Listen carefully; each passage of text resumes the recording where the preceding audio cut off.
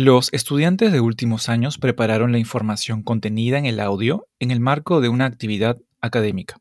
Dicha información no necesariamente representa la postura ni las opiniones de la Universidad Peruana de Ciencias Aplicadas, UPC. Se pone a disposición el presente audio únicamente con fines educativos. La UPC y los estudiantes de la UPC no representan ni garantizan la exactitud, relevancia, idoneidad o completitud del contenido.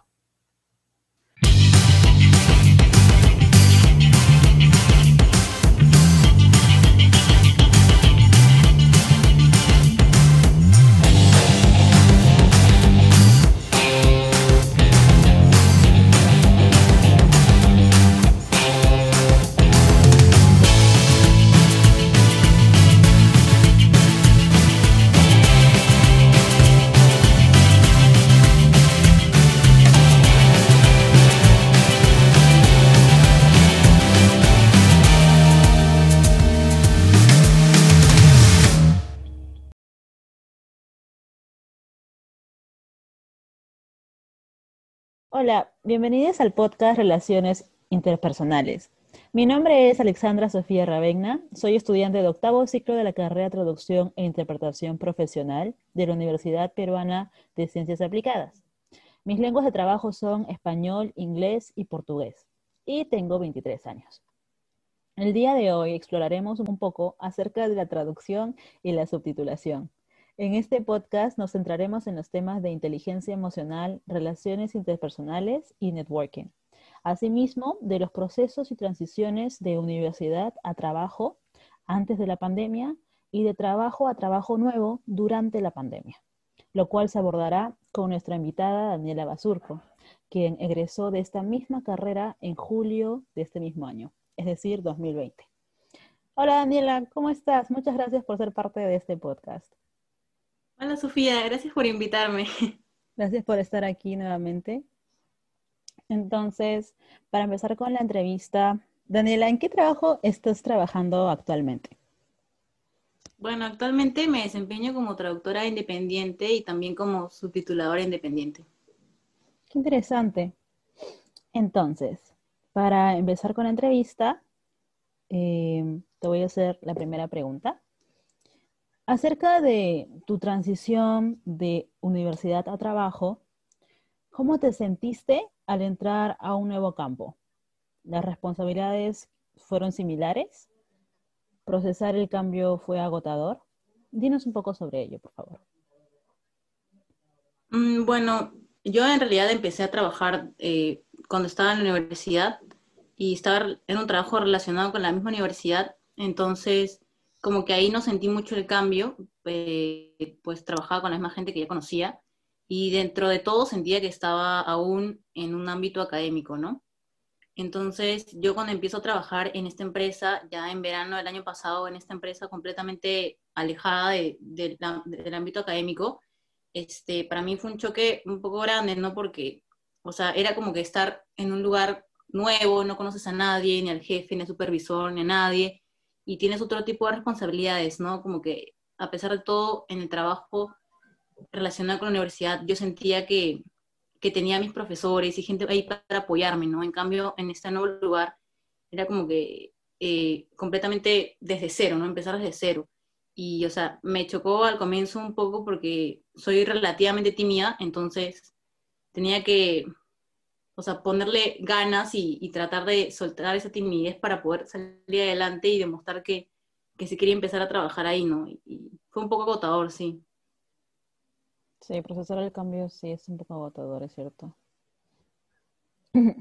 Pero lograste dejar esa timidez de lado y O sea, pudiste desarrollar esa o parte sea, sí que me querías desarrollar. costó. Claro, o sea, sí me costó un poco, como dije, soy relativamente tímida. Yo empecé ese trabajo junto con una chica que también empezó el mismo día que yo, entonces yo desarrollé una amistad relativamente veloz con esta chica con la que me llevaba muy bien y solamente nos llevamos un año de diferencia y me empecé a sentir segura, ¿no? O sea, al tener a esta compañera que también era nueva, me hacía sentir como que, ok, no soy la única persona nueva, ¿no? Entonces no soy la única que está aprendiendo acá. Entonces como que ya me daba como que un soporte Y yo decía, ok, como que ya estoy yendo paso a paso junto con esta nueva amiga que tengo, ¿no?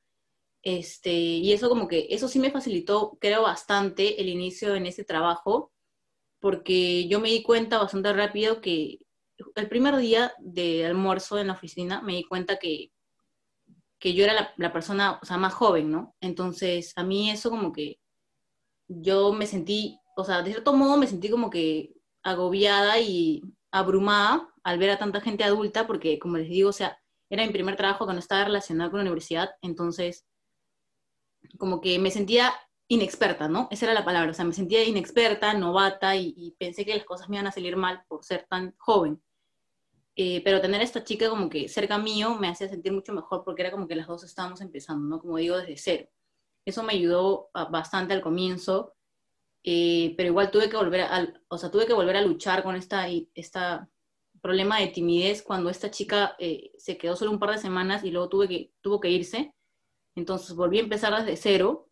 Ya tenía un poco más de confianza en la oficina, ya conocía un poco más a las personas, no sé, a la señora de limpieza, al señor de la cocina, ¿no? Ya los conocía un poco más, pero el resto de mis compañeros como que no había hablado con ellos, ¿no? O sea, me había pasado hablando con esta chica que se fue, entonces tuve que otra vez empezar desde cero y como ya me conocían más o menos un poco los de mi equipo, como que poco a poco yo, o sea, traté de soltarme, sí me costó soltarme, pero no me quedaba de otra, ¿no? O sea, yo en un momento me cerré y dije, no voy a poder hablar con toda esta gente porque siento que ellos como que ya tienen un vínculo establecido, ¿no? Y yo vengo acá a como que, o sea, como que interrumpir ese vínculo, ¿no? O sea, ya tienen toda una dinámica y yo soy la nueva acá, ¿no? Una vez que se fue la chica, yo era la única nueva. Entonces, como que dije, mejor me cierro en mi mundo. En un momento pensé, mejor me cierro en mi mundo y yo hago mis cosas. Voy a trabajar, me pongo audífonos y trabajo, ¿no? Porque podíamos trabajar escuchando música. Pero ya después de un momento me di cuenta que, o sea, no iba a funcionar y no iba a poder seguir así toda la vida, que estuviera en ese trabajo. Entonces, en un momento ya empecé a socializar más con la gente, ¿no? Y al final terminé llevándome bien con mis compañeros. Interesante.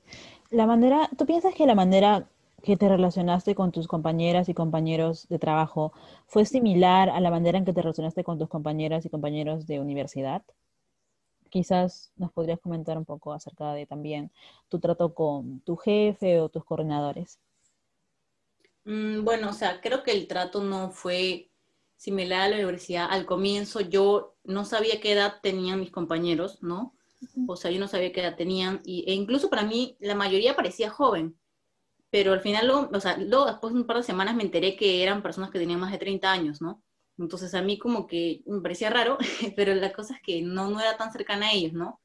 Ujú. Se me dificultó porque a pesar de que una de las chicas que estaba encargada de mí, ¿no? O sea, era mi mentora, tenía que guiarme, tenía 24 años y yo en ese momento tenía 21.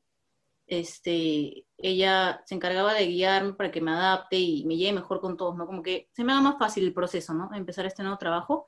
No hablaba mucho con ella, o sea, al comienzo no hablaba mucho con ella y sentía que todo el mundo estaba como que en su grupo.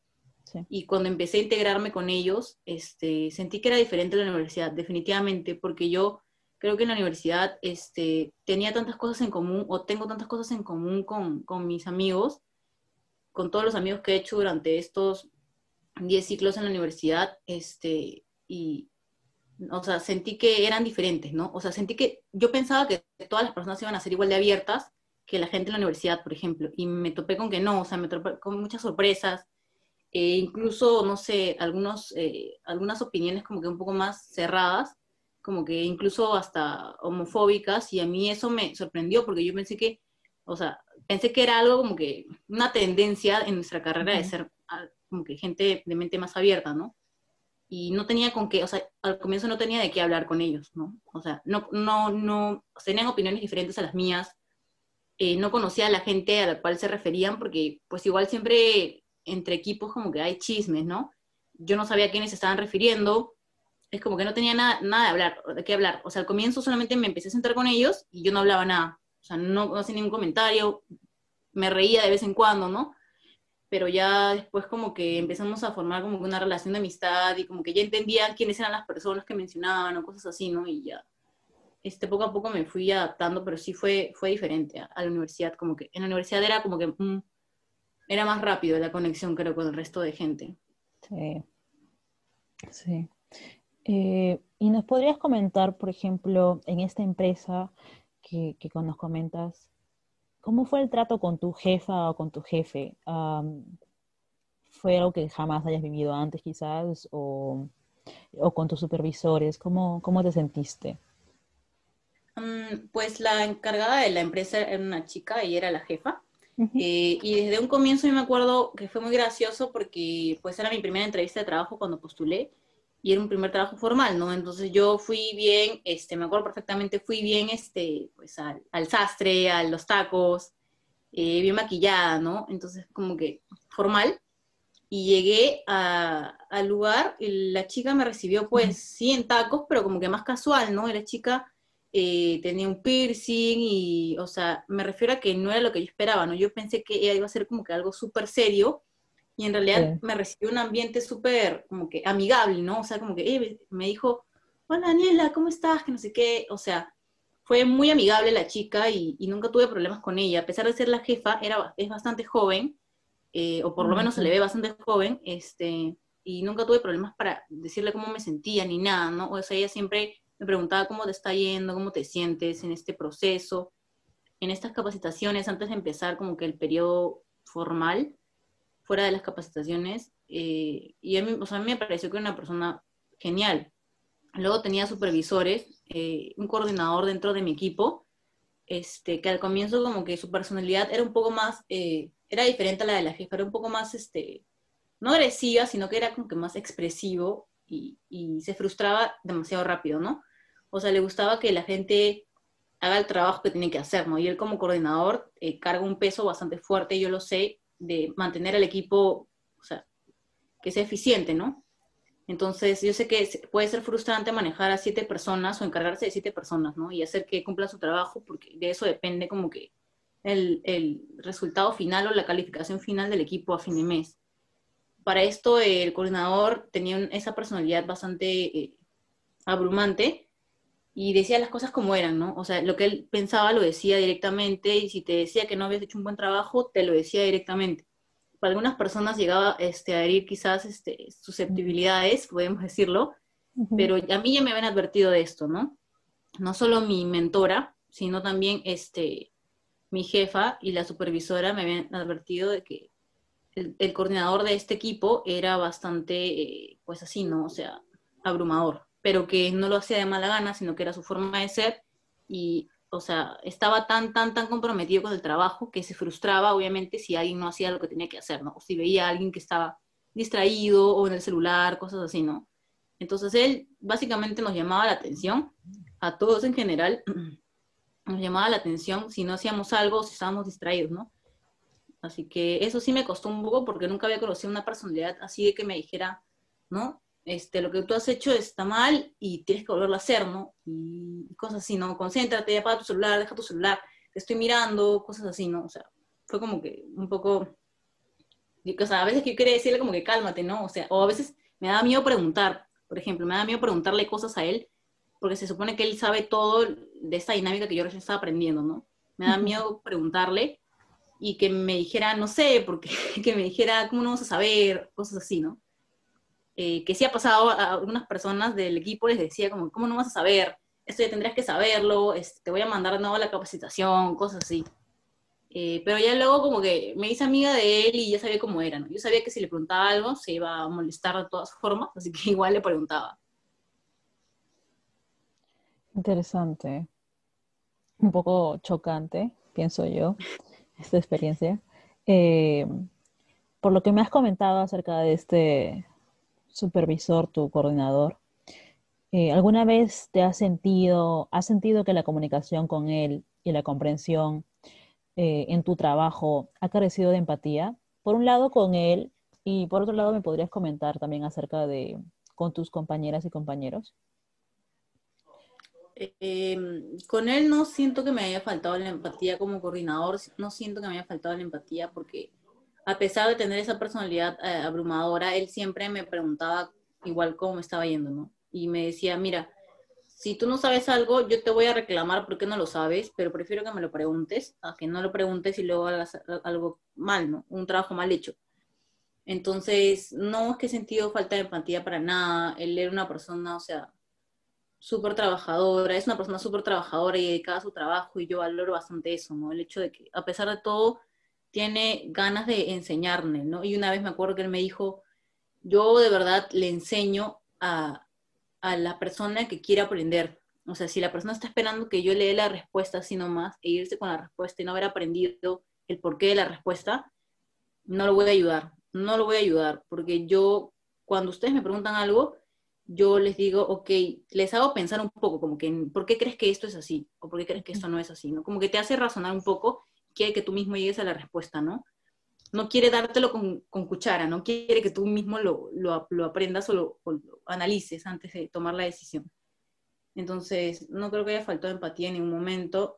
Con respecto al resto de mis compañeros, no siento que haya faltado empatía porque ellos sabían que yo era nueva, pues obviamente, y hace tiempo que no habían tenido nadie nuevo. O sea, me parece que llevaba más de 1 año y medio o 2 años sin haber tenido a nadie nuevo en la oficina. Entonces, ellos sabían que a mí me faltaban aprender muchas más cosas y de hecho todos estaban dispuestos a apoyarme, ¿no?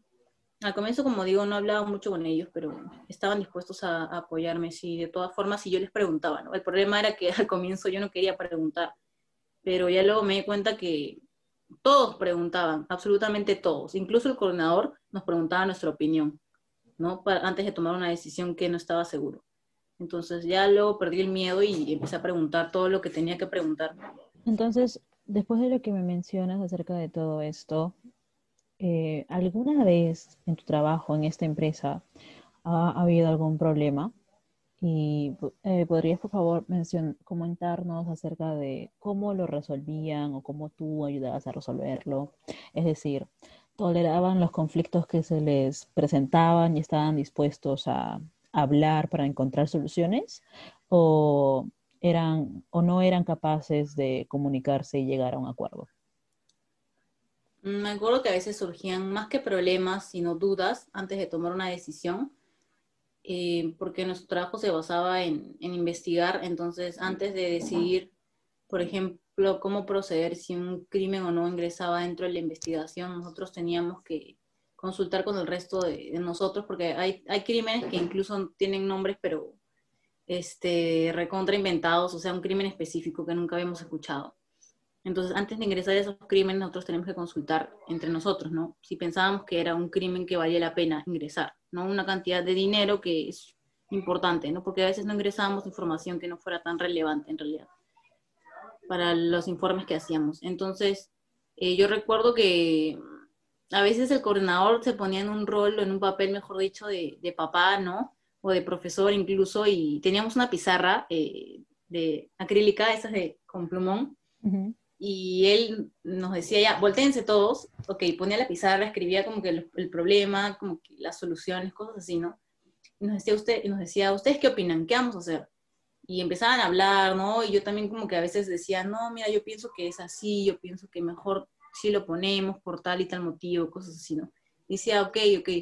Y como que le preguntaba toda su opinión, ¿no? Obviamente manteniendo esa personalidad un poco abrumadora y como que efusiva quizás por momentos, porque, o sea, terminaba gritando el coordinador, pero dentro de su mismo rango de voz, no sé cómo explicarlo, pero levantaba la voz, o sea, levantaba la voz cuando hablaba. Y a veces renegaba y decía, pero concéntrense, les estoy pidiendo que se concentren, piensen, no pueden pensar, o cosas así, ¿no? Y, y era porque se frustraba, porque quería tener la solución a ese problema que teníamos sí o sí, ¿no? Quería tener la solución sí o sí. Como ella ya me estaba acostumbrando a su forma de ser, simplemente me limitaba a responder y a dar mi opinión, ¿no? Era lo que tenía que hacer y lo que todos hacíamos, ¿no? O sea, básicamente ya todos lo conocían y creo que lo que todos hacían era ignorarlo cuando se ponía a gritar. Entonces, simplemente tratamos de sí, llegamos a la respuesta o a un acuerdo mutuo entre todos o entre la mayoría. Pero sí participábamos todos cuando teníamos un problema para resolverlo, sobre todo porque entre equipos teníamos que competir, entre comillas, era una motivación de la empresa, en la que los mejores equipos tenían pues un bono, ¿no? O sea, un reconocimiento. Y las mejores personas de cada equipo también recibían otro reconocimiento.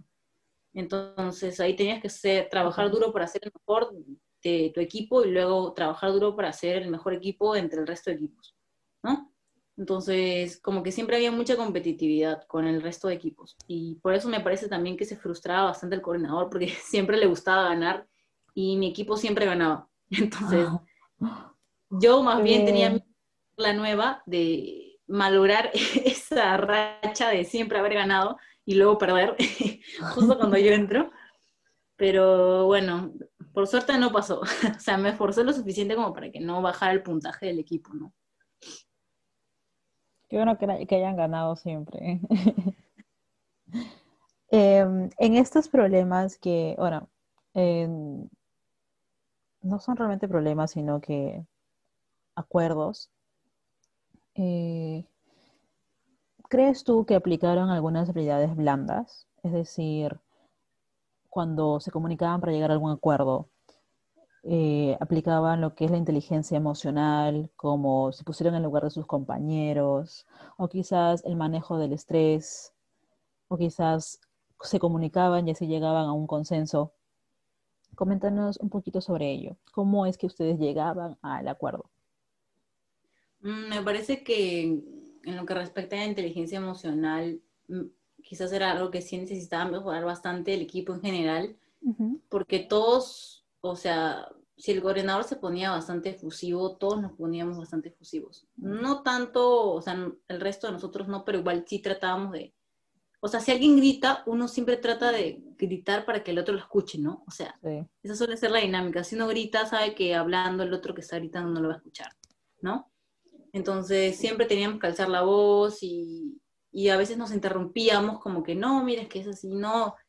Y, o sea, yo sentía, por momentos sí sentía que quizás terminábamos peleando como en colegio, no sé, o cosas así, Ujú. porque eran bastante efusivas esos acuerdos. O sea, llegábamos al acuerdo, pero, o sea, en ese proceso de llegar al acuerdo nos gritamos, nos peleamos, terminamos riéndonos, haciendo chistes. O sea, era como algo muy peculiar, no sé cómo explicarlo, pero definitivamente faltaba manejar el estrés.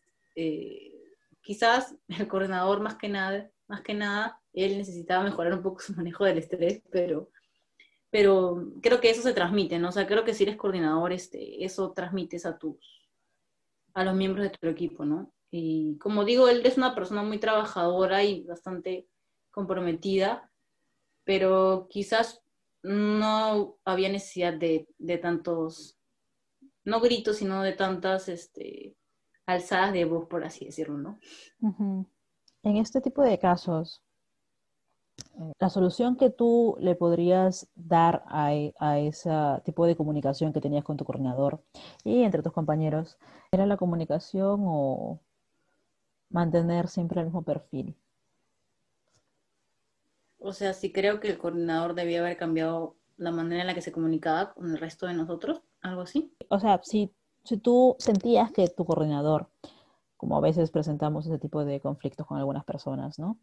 Que no te parecen algunas actitudes, si tú crees que tu coordinador tenía una actitud que para ti quizás no ayudaba mucho con cómo solventar una situación, ¿cómo solucionabas tú ello?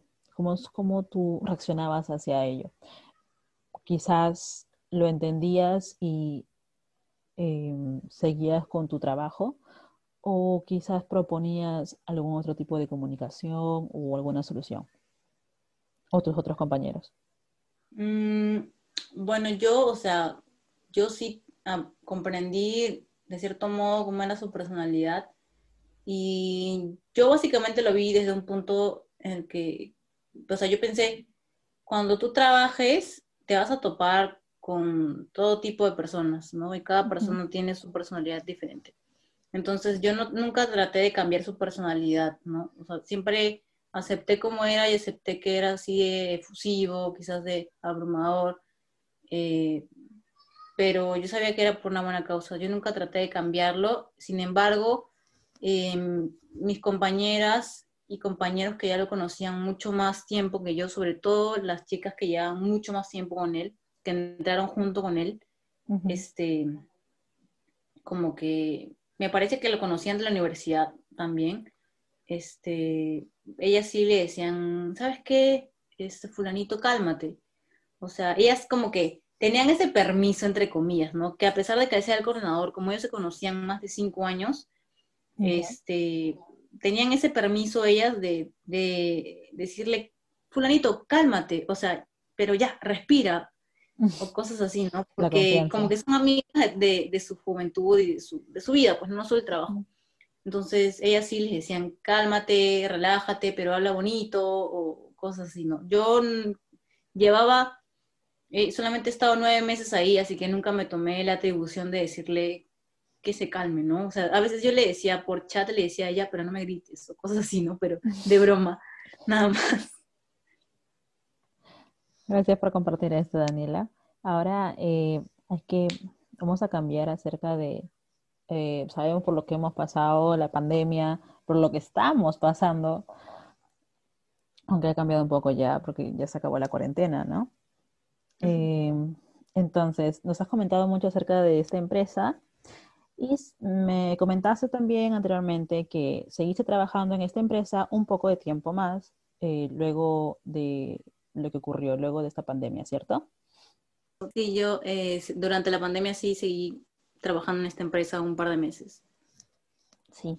Entonces, todo lo que has compartido hasta ahora es acerca de tus trabajos presenciales eh, antes de la pandemia.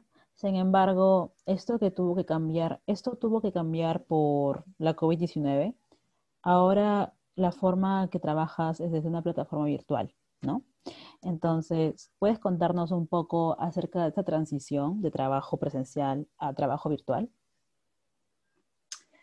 Claro, o sea, ya cuando tocó el mes de marzo y empezó a esparcirse esta noticia de que existía un virus que era contagioso, y que había empezado en China, ya había empezado a decirse de que si en algún momento llegaba a Perú íbamos a tener que trabajar desde nuestras casas, ¿no? Para esto, yo, o sea, presencialmente sí tenía que ir a la oficina de lunes a viernes y en un horario establecido, pues, si no me equivoco, eran 8 hasta las 4 de la tarde. Podíamos llegar Mm. más tarde, pero eso significa que salíamos más tarde. Entonces, cuando ya llegó el virus a Perú, empezaron primero a mandarnos por grupos, o sea, nos turnábamos. Un día iba a la oficina, al día siguiente no iba, al otro día sí iba y así, ¿no? Para reducir la cantidad de trabajadores que teníamos. Por ende, si nosotros en nuestro espacio como equipo éramos 7, pues en ese momento, al comienzo de la pandemia, ya en Perú, la pandemia acá en Perú, éramos la mitad, o a veces éramos 3 o éramos 4, ¿no? Que estábamos juntos, no sentados juntos, pero en el mismo área, en la misma área, ¿no? Wow. Y ya luego nos mandaron, después decidieron mandarnos todos a casa, nos instalaron los programas, nos explicaron cómo instalar nuestros programas, que es el VPN, para poder trabajar directamente como que en nuestro computador, pero utilizando la red de la oficina, porque ellos nos controlaban para que no entráramos a internet, o sea, a lugares que no teníamos que entrar, no Facebook, esas cosas. Entonces estaban Mm. bloqueados esos lugares. Por eso teníamos que usar el VPN. Y ahí también registraban nuestro tiempo, ¿no? Entonces, cuando ya empiezo a trabajar acá, desde mi casa, a pesar de poder levantarme mucho más tarde y todo eso, para mí me chocó bastante porque a mí me gustaba, o sea, me gustaba, a pesar de no disfrutar mucho el tipo de trabajo que yo hacía, me gustaba despertarme e ir a trabajar, o sea, bañarme, cambiarme y salir a trabajar, caminar para ir al trabajo porque me quedaba cerca. Y ya cuando pasó esto de la COVID, empezamos a trabajar desde casa y yo me levantaba de frente, o sea, sin mentirles, me levantaba y me sentaba directamente en la computadora con pijama y me quedaba ahí hasta que terminara mi hora. O sea, a veces no me tomaba la hora de almuerzo, sino que almorzaba ahí mismo, Ujú. frente a la computadora avanzando, porque creo que en mi casa yo me distraigo muy fácil. O sea, me distraigo al toque Sí. y me demoraba más. O sea, yo veía que mi producción me tomaba mucho más tiempo. Me quedaba hasta las 7, 7:30, incluso hubo días en los que me quedé hasta las 8 de la noche, cuando mi hora de salida era las 4 o 5. Y yo me quedaba hasta las 8 Wow. porque porque me distraí demasiado, o sea, me ponía a ver hasta Netflix y, o sea, no podía hacer ambas, yo pensaba que podía hacer ambas cosas, pero no podía y me chocó bastante porque creo que eso fue el factor que me hizo, o sea, salirme de mi trabajo, ¿no? Porque no, o sea, nunca llegué a disfrutar la chamba que hacía, pero al menos yendo a la oficina, convivía con mis compañeros con quienes ya había establecido una amistad, compartíamos, almorzábamos juntos, conversábamos, eh, nos chismeábamos, cosas así, ¿no? Y eso o sea, ya no tenía eso, o sea, ya no tenía absolutamente nada que me hiciera querer quedarme en ese trabajo, ¿no? Si realmente el trabajo que yo hacía no me motivaba y ya no tenía la oficina, ya no tenía mis amigos, ya no tenía nada, me deprimí, creo yo, me deprimí bastante con mi trabajo y, o sea, el trabajo remoto en esa chamba me hizo querer salirme, ¿no? O sea, ya no aguantaba, o sea, incluso hubo días en los que lloraba porque odiaba tanto el trabajo que hacía, o sea, me hacía tan infeliz que no podía quedarme más tiempo ahí, o sea, no, y por eso renuncié en plena pandemia, renuncié a mi trabajo. Wow, sí, chocó bastante. Es todo un cambio muy abrupto, o sea, no te lo esperabas y tienes que acostumbrarte súper rápido también. Wow. Ujú. Hablando sobre los cambios por los que pasaste, que me estás comentando, que no fueron muy placenteros, la verdad. em, ¿También hubo para ti algún cambio en la comunicación con tus compañeras y compañeros, además de tu coordinador? ¿Permaneció igual o tú piensas que sí hubo cambios? O sea, yo creo que no, o sea, sí nos manteníamos en contacto porque nuestro trabajo era, siempre teníamos que estar hablándonos Ujú. y como en realidad no podíamos, dentro de la oficina no podíamos hablar mucho porque distraíamos al resto de compañeros, Sí. teníamos que hablar siempre por chat. Entonces, siempre hablábamos por chat y eso se mantuvo durante la pandemia, hablábamos por chat, incluso a veces hacíamos videollamadas porque algunos decían que extrañaban nuestras caras, ¿no? O sea, si extraño sus caras, no los he visto hace tiempo. Hacíamos videollamadas solo para conversar de lo que estábamos haciendo del trabajo, para vernos las caras literalmente, ¿no? Ujú. Pero yo creo que sí, la comunicación se mantuvo, o sea, no se perdió nada de comunicación. Interesante. Eso es muy, muy bueno, creo yo. Em, Acerca de la solución de problemas. ¿Piensas que en este ámbito virtual, en esta misma empresa, hubieron algunas dificultades o hubieron más dificultades para solucionarlas? Por ejemplo, Mm, quizás la comunicación escrita complicó la cooperación y dio lugar a malinterpretaciones, porque sabemos que a veces nosotras pensamos que estamos diciéndole de esta manera, pero el último llega de esta otra manera y hay complicaciones por eso. Se entendió con agresividad verbal, quizás. Cuéntanos si estos fueron casos de dificultad para ti y cómo pudiste solucionarlos si es que sí existieron. Me parece que en realidad no hubo ese tipo de problemas. Ujú. Los problemas que tuvimos por el ámbito virtual estaban más relacionados con la conexión y cosas de que alguien se desconectaba Ujú. porque había perdido el internet, ya sea de su casa o de la empresa, porque teníamos dos formas para conectarnos si una no te funcionaba. Entonces, como que me parece que eso es un problema, el mayor problema, mejor dicho, porque a veces uno pensaba que si se le había ido el internet y si se le iba la conexión con el internet varias veces en la semana, Ya. era muy raro, ¿no? O sea, Sí. sobre todo el gobernador, como yo empecé a hacerme amiga de él, me escribía y me decía, sé que esta persona está perdiendo el tiempo, sé que está tonteando, sé que no está, sé que me dijo hace media hora que iba a ir a almorzar. Yo desarrollé ese nivel de amistad un poco con el coordinador, entonces me decía, sé que esta persona se ha ido a almorzar hace una hora y todavía no vuelve, cuando el almuerzo dura solo 40 minutos. Wow. Cosas así, ¿no? O sea, como que la falta de comunicación, o a veces te respondían tarde el mensaje, entonces como que ya pensabas que estaba haciendo otra cosa, ¿no? O sea, yo también pensaba, veía que se desconectaban y un buen rato yo decía, siento que nadie está conectado, o sea, siento que no hemos hablado en un buen rato y siento como si yo fuera la única que estuviera trabajando, ¿no? Ah, Cosas así, pero como que eventualmente nos tenemos que acostumbrarnos a... Porque no es que en la oficina habláramos todo el día tampoco, ¿no? Solamente que nos veíamos a la cara y sabíamos cuando alguien se iba al baño, cuando alguien se iba a dormir al baño, o cosas así, ¿no? Porque se demoraba más y ya sabías que no estaba sentado, ¿no? Acá no podía saber qué cosa estaba haciendo. O sea, literalmente tenía amigas las chicas me decían, no sé, me fui a ver mi novela y ya vine, cosas así. Es decir, el monitoreo ha cambiado. Claro, el monitoreo cambió, no tenían cómo controlarnos, ¿no? Podías dejar la computadora prendida, incluso podías programar para que tu computadora se apagara a la hora de salida y tú te pudiste haber ido antes, o sea, Ay, no, sí. chicas. ¿Y tú piensas que para este tipo de problemas el coordinador tuvo alguna solución o tú piensas que debió de haber alguna solución o sí hubo una solución? ¿Podrías comentarnos sobre ello? Yo me acuerdo que el coordinador tomó una postura muy abierta en ese sentido y él dijo, miren, yo sé que a nadie le gusta trabajar de esta manera, Ujú. o quizás no es lo mismo a lo que estamos acostumbrados en la oficina.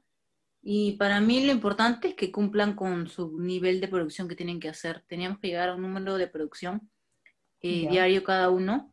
Y entonces él decía, con que ustedes completen lo que tienen que hacer, se pueden ir. A mí no, la verdad no me influye. Pero tampoco van a venir acá a trabajar 2 horas nada más y sabiendo que el resto de nosotros tenemos un proyecto grande de la nada desaparecer después de haber estado 2 horas, solo porque ya completaron su Exacto. número de producción. O sea, no, o sea, ustedes saben que hay proyectos donde tenemos que estar todos juntos y proyectos donde pueden trabajarlos de manera individual. Entonces, simplemente cumplan con lo que les estamos pidiendo y apóyennos cuando se les solicite que nos apoyen. Y de ahí, en realidad, ustedes se pueden ir antes. Y la verdad es que a mí no me molesta porque ustedes saben que yo también quisiera salir antes y también me voy a ver mi novela, así que no me importa, básicamente. Wow. ¿Cómo hiciste tú para lidiar con esta plataforma virtual? ¿Cómo eh, quizás afrontaste los problemas que tú tuviste a la hora en este cambio, que fue un poco difícil para ti, como comentaste? O quizás no pudiste afrontarlos totalmente. O sea, en realidad cambios en sí con la plataforma no hubo cambios porque trabajamos de la misma manera en la que trabajamos. Ujú. Es que básicamente el trabajo siempre se pudo haber hecho desde casa. No había necesidad, yo creo, de que este tipo de empresa, que no estaba dedicada enteramente a la traducción, sino a la investigación, me Ya. parecía que esta empresa pudo haberse conformado sin tener que hacer que los empleados fueran a trabajar a la oficina, ¿no? Era algo como más decisión de la jefa de querer tenerlos a todos ahí y verlos lo que están haciendo, ¿no?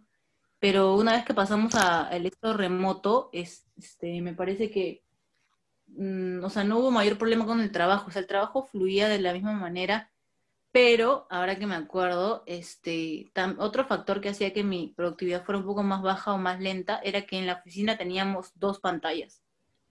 En cambio, en mi casa yo solo tenía mi laptop. Ah, Y me acuerdo que tuve que adaptar, o sea, tuve que poner libros para levantar mi laptop. Eventualmente me compré un teclado, un mouse, porque no tenía esas cosas yo. Entonces, como que ya necesitaba adaptar mi computadora también, mi espacio de trabajo también tenía que adaptarlo. Eventualmente me compré una silla, porque no, la silla que yo tenía me cansaba mucho, me dolía mucho la espalda. Tenía que comprar otra silla, no eran las sillas especiales que teníamos en la oficina. ujú. Y lo de las 2 pantallas sí tuvo un impacto bastante fuerte porque mi producción era más lenta. Es muy diferente tener 2 pantallas y poder trabajar en ambas al mismo tiempo y tener una sola que es más chiquita, ¿no? En la computadora. Sí, entonces afrontaste bastantes dificultades, como mencionas. ¿Por qué decidiste, si nos puedes comentar acerca de ello, salir de ese trabajo y empezar algún otro?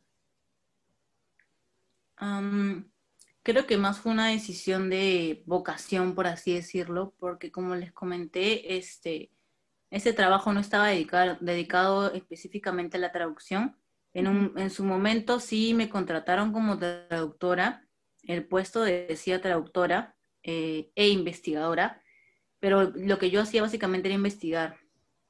Y el tipo de trabajo que teníamos que hacer era algo para lo que tenían que capacitarte un mes, incluso 2 meses, para que aprendieras cómo utilizar la plataforma y hacer el trabajo de investigación específico que te pedían, ¿no? Ujú. Y no es que a mí no me guste investigar, sino que me acuerdo que una vez conversé con una compañera de la universidad, o sea, acabamos juntas la universidad y yo le dije, mira, yo no me veo a mí en este trabajo de acá 2, 3, 4, 5 años, o sea, de solo pensar que yo estoy trabajando aquí todavía de acá 5 años, o ver a toda esta gente que ya es mucho mayor que yo, y pensar que todos, o sea, nos hemos graduado de traductores y no están traduciendo, como que en lo personal a mí me hacía, o sea, me ponía bastante triste, ¿no? O sea, pensar que de cierto modo se habían conformado con un trabajo que no era lo que habían estudiado en sí, ¿no? O sea, la investigación está bastante relacionada a la traducción, pero dentro de esa empresa había muchas normas, o mejor dicho, decisiones que iban en contra quizás de lo que se nos había enseñado, ¿no? Dentro de la traducción. Y a mí en lo personal, de manera ética, o sea, a mí no me gustaba ese tipo de trabajo. Y la investigación que hacíamos, o sea, para mí era muy pesada y eran cosas que a mí de verdad no me interesaban. O sea, eran temas muy fuertes de crímenes financieros, corrupción, cantidades de dinero, que a mí no me gustaba, o sea, a mí me fastidiaba. Y yo creo que renuncié porque cuando pasé al trabajo remoto me di cuenta que, como mencioné, ya no tenía ni siquiera los compañeros. Quizás en un momento sentí que los compañeros eran algo que me evitaba renunciar, ¿no? Porque ya eran mis amigos y como que decían, no, pero ¿cómo voy a renunciar si no llevo tanto tiempo acá en realidad, ¿no? No llevo ni un año, llevo 8 meses, 7 meses, ¿cómo voy a renunciar, no? Y ya los conozco a todos, si yo me voy van a perder una rueda del carro, ¿no? Que necesitan para poder trabajar. Eh, y ya cuando pasamos al trabajo virtual, no lo soporté más, o sea, no tenía a mis compañeros ahí para conversar, para almorzar. Estaba en mi casa y era un trabajo que de verdad, o sea, yo de verdad trabajaba en ese lugar para poder ganar experiencia y para poder tener un solvento económico, ¿no?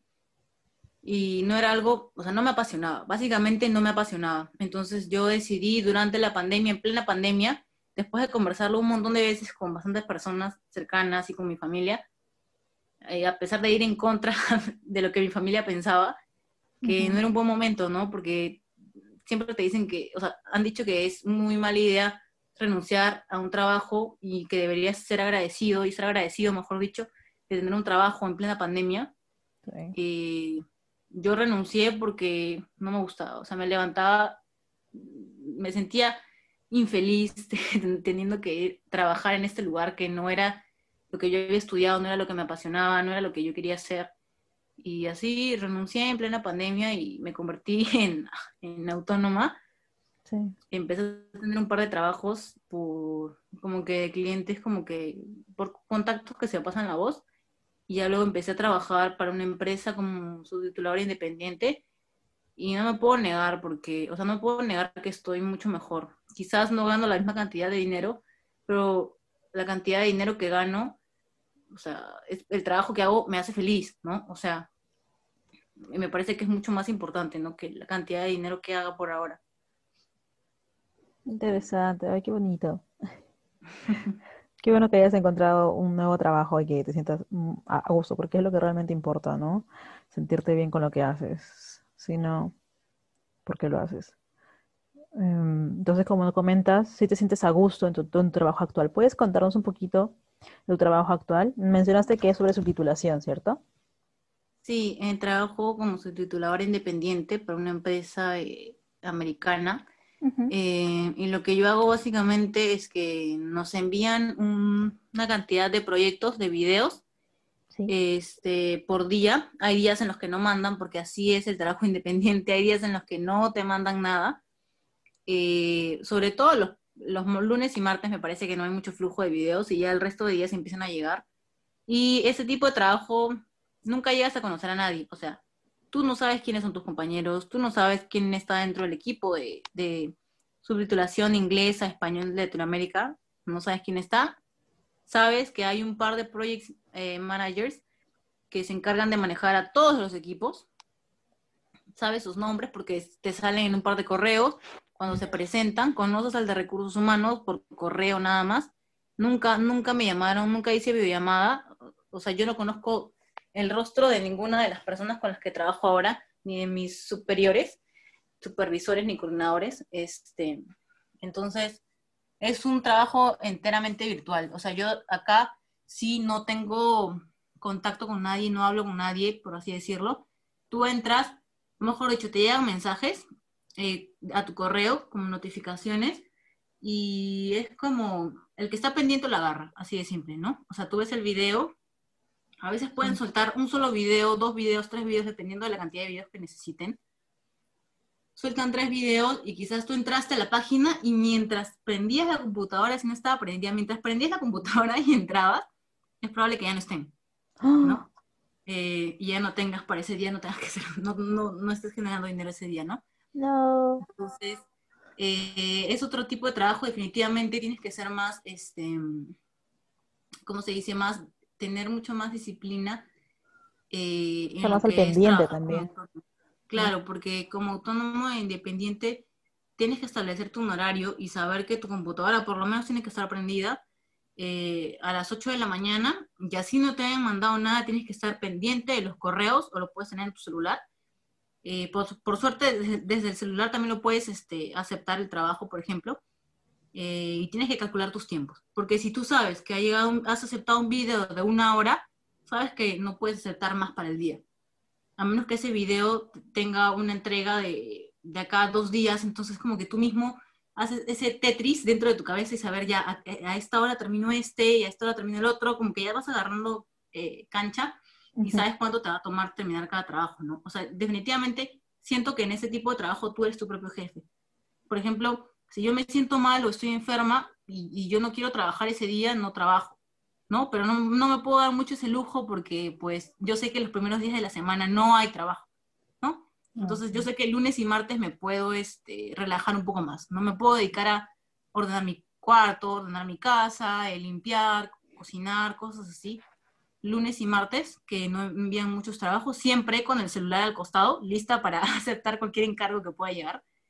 Pero sí es mucho más libre, ¿no? No es como el anterior trabajo que tenía que estar sentada de 8 a 4 o de 9 a 5, ¿no? O sea, es como que acá yo sé cuánto tiempo me voy a demorar, quizás ese día no quiero trabajar en la tarde y digo, ¿sabes qué? Voy a dormir toda la tarde y me levanto en la noche y lo entrego, ¿no?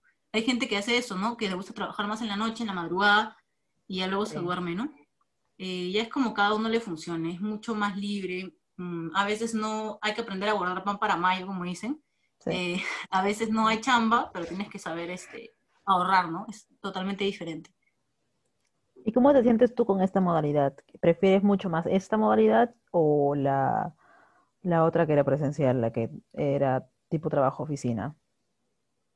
¿Cuál te sienta Había algo, mejor?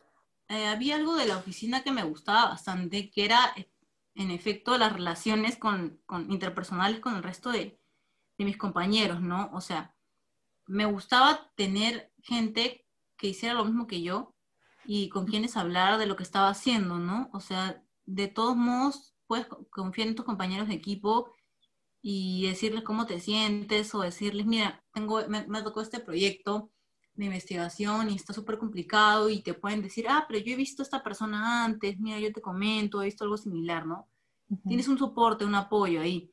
Y yo creo que las personas en sí, por naturaleza, somos seres sociales, entonces necesitamos, o creo yo, queremos conversar con gente Sí. y este nuevo trabajo es como, por momentos me ha hecho pensar que quizás voy a dejar de hablar con gente y voy a dejar de conocer gente, ¿no? Y que quizás voy a pasar toda mi vida encerrada yo sola sin hablar con nadie, ¿no? Y a veces es un poco abrumador esa idea de ser independiente y no hablar con nadie, pero durante la pandemia me di cuenta que hay muchas otras formas, no solo dentro de tu mismo trabajo, sino hay asociaciones, grupos de traductores, grupos de Facebook, grupos en LinkedIn que arman reuniones, se juntan independientes simplemente para conversar cómo les va, ¿no? Entonces, siempre puedes conocer a alguien dentro de tu rubro y hablar sobre lo que te pasa o comentarles ¿no? Y puedes hacer, yo creo que sí puedes hacer amigos. Creo que esta vida de independiente y de autónomo es un poco más solitaria de todas formas,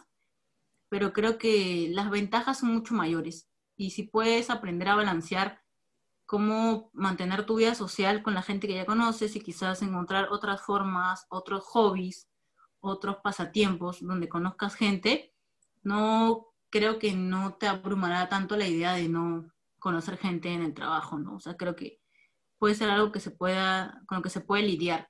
Ahora en pandemia es mucho más difícil, ahora en pandemia sí siento que no hablo con nadie, pero siento que eventualmente es algo que ya lo vamos a aprender a sobrellevar, ¿no? Sí, poco a poco.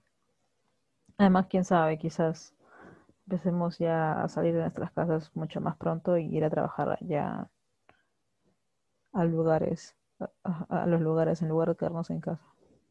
Sí, o sea, estas ideas de hace tiempo, hace un par de semanas en realidad, busqué esto sobre los espacios de coworking y me parece una idea alucinante y súper interesante porque son todas estas personas que efectivamente no conocen a nadie de su trabajo porque sus trabajos son completamente independientes y no tienen interacción con nadie de sus trabajos.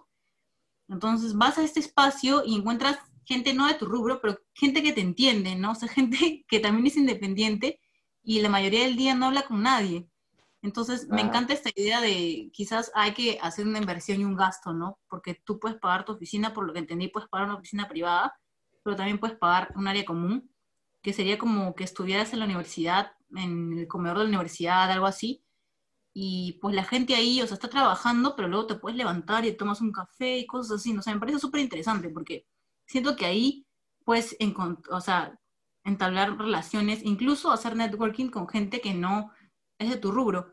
Entonces, yo creo que a nosotros eso nos beneficia bastante porque este tipo de áreas puedes conocer arquitectos, ingenieros, etcétera, y quizás tienes un posible cliente ahí, ¿no? O sea, me parece súper interesante. Y lo mismo con la idea de ir a trabajar en los cafés o en restaurantes. Siento que ahí como que trabajar fuera de tu casa, de todas formas, te puede ayudar a conocer gente, ¿no? De todas sí, maneras. sí, y justo sobre eso te quería, ya estamos llegando a la última parte de la entrevista, y justo acabas de introducir el tema, es sobre networking.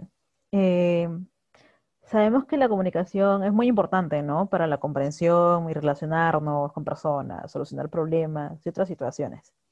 Entonces, ahora, ¿tú crees que, bueno, ya lo has mencionado, crees que crear una red de contactos es importante, ¿no? Para ti, como traductora profesional, cuéntanos por qué. Y si ya tienes una, por favor, cuéntanos cómo lograste crearla. Yo en lo personal creo que no tengo una red de contactos Ujú. todavía armada ni establecida. Creo que estoy en proceso. Como mencionaste al comienzo, yo recién me gradué pues en este año 2020 en julio. Sí, Entonces yo creo que recién estoy empezando, ¿no? A armar mi red de contactos. Pero sí creo que la red de contactos es algo muy importante porque pues nosotros o sea, sobre todo los independientes, siempre necesitamos a alguien que nos pase la voz a pesar de todo.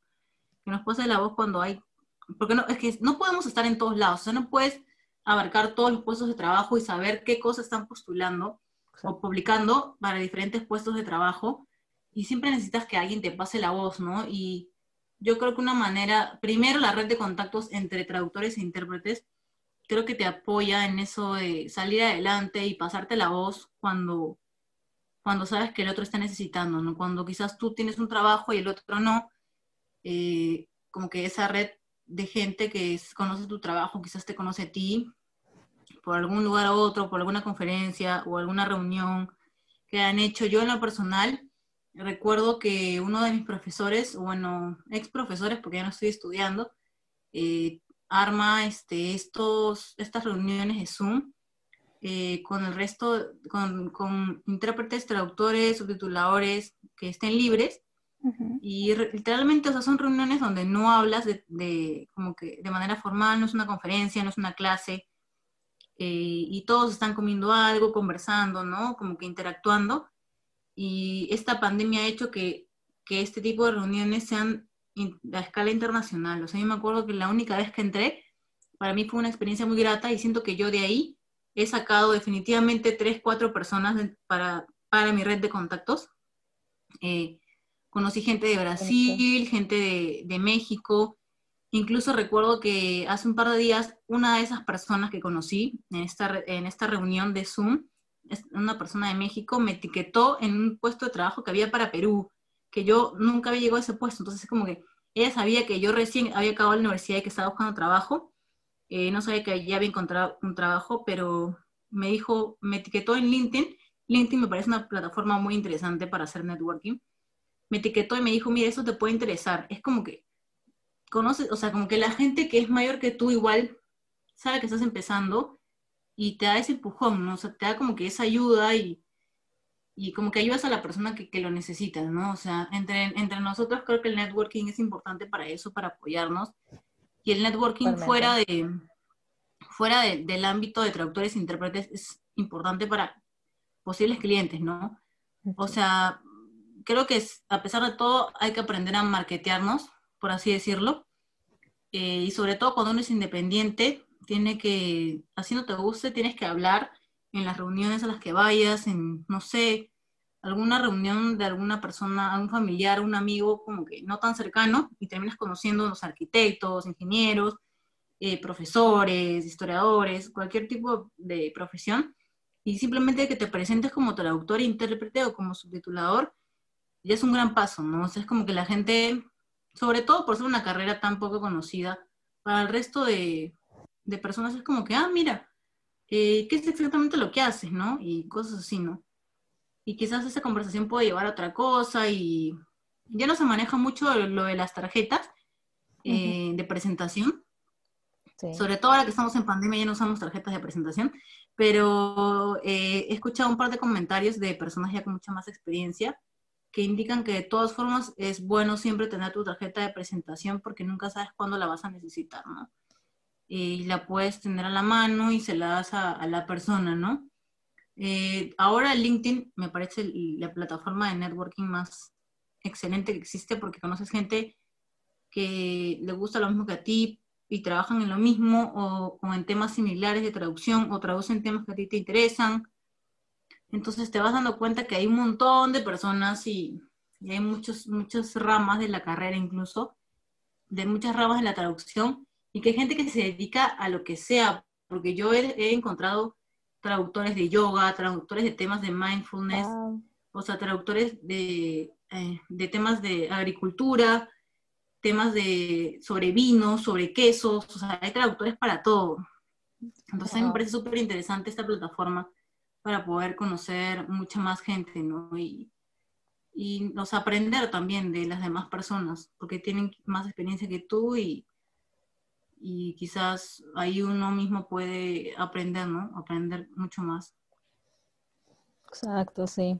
Es muy importante para nosotras. Si vamos a hacer aún más si decidimos ser independientes, ¿no?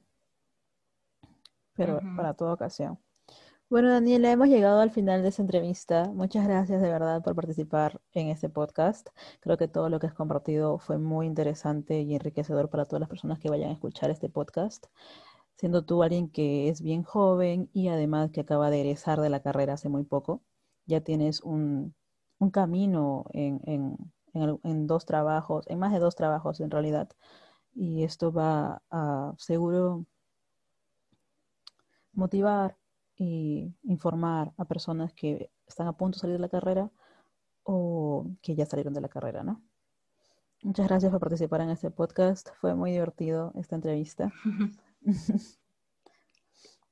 Entonces, Gracias.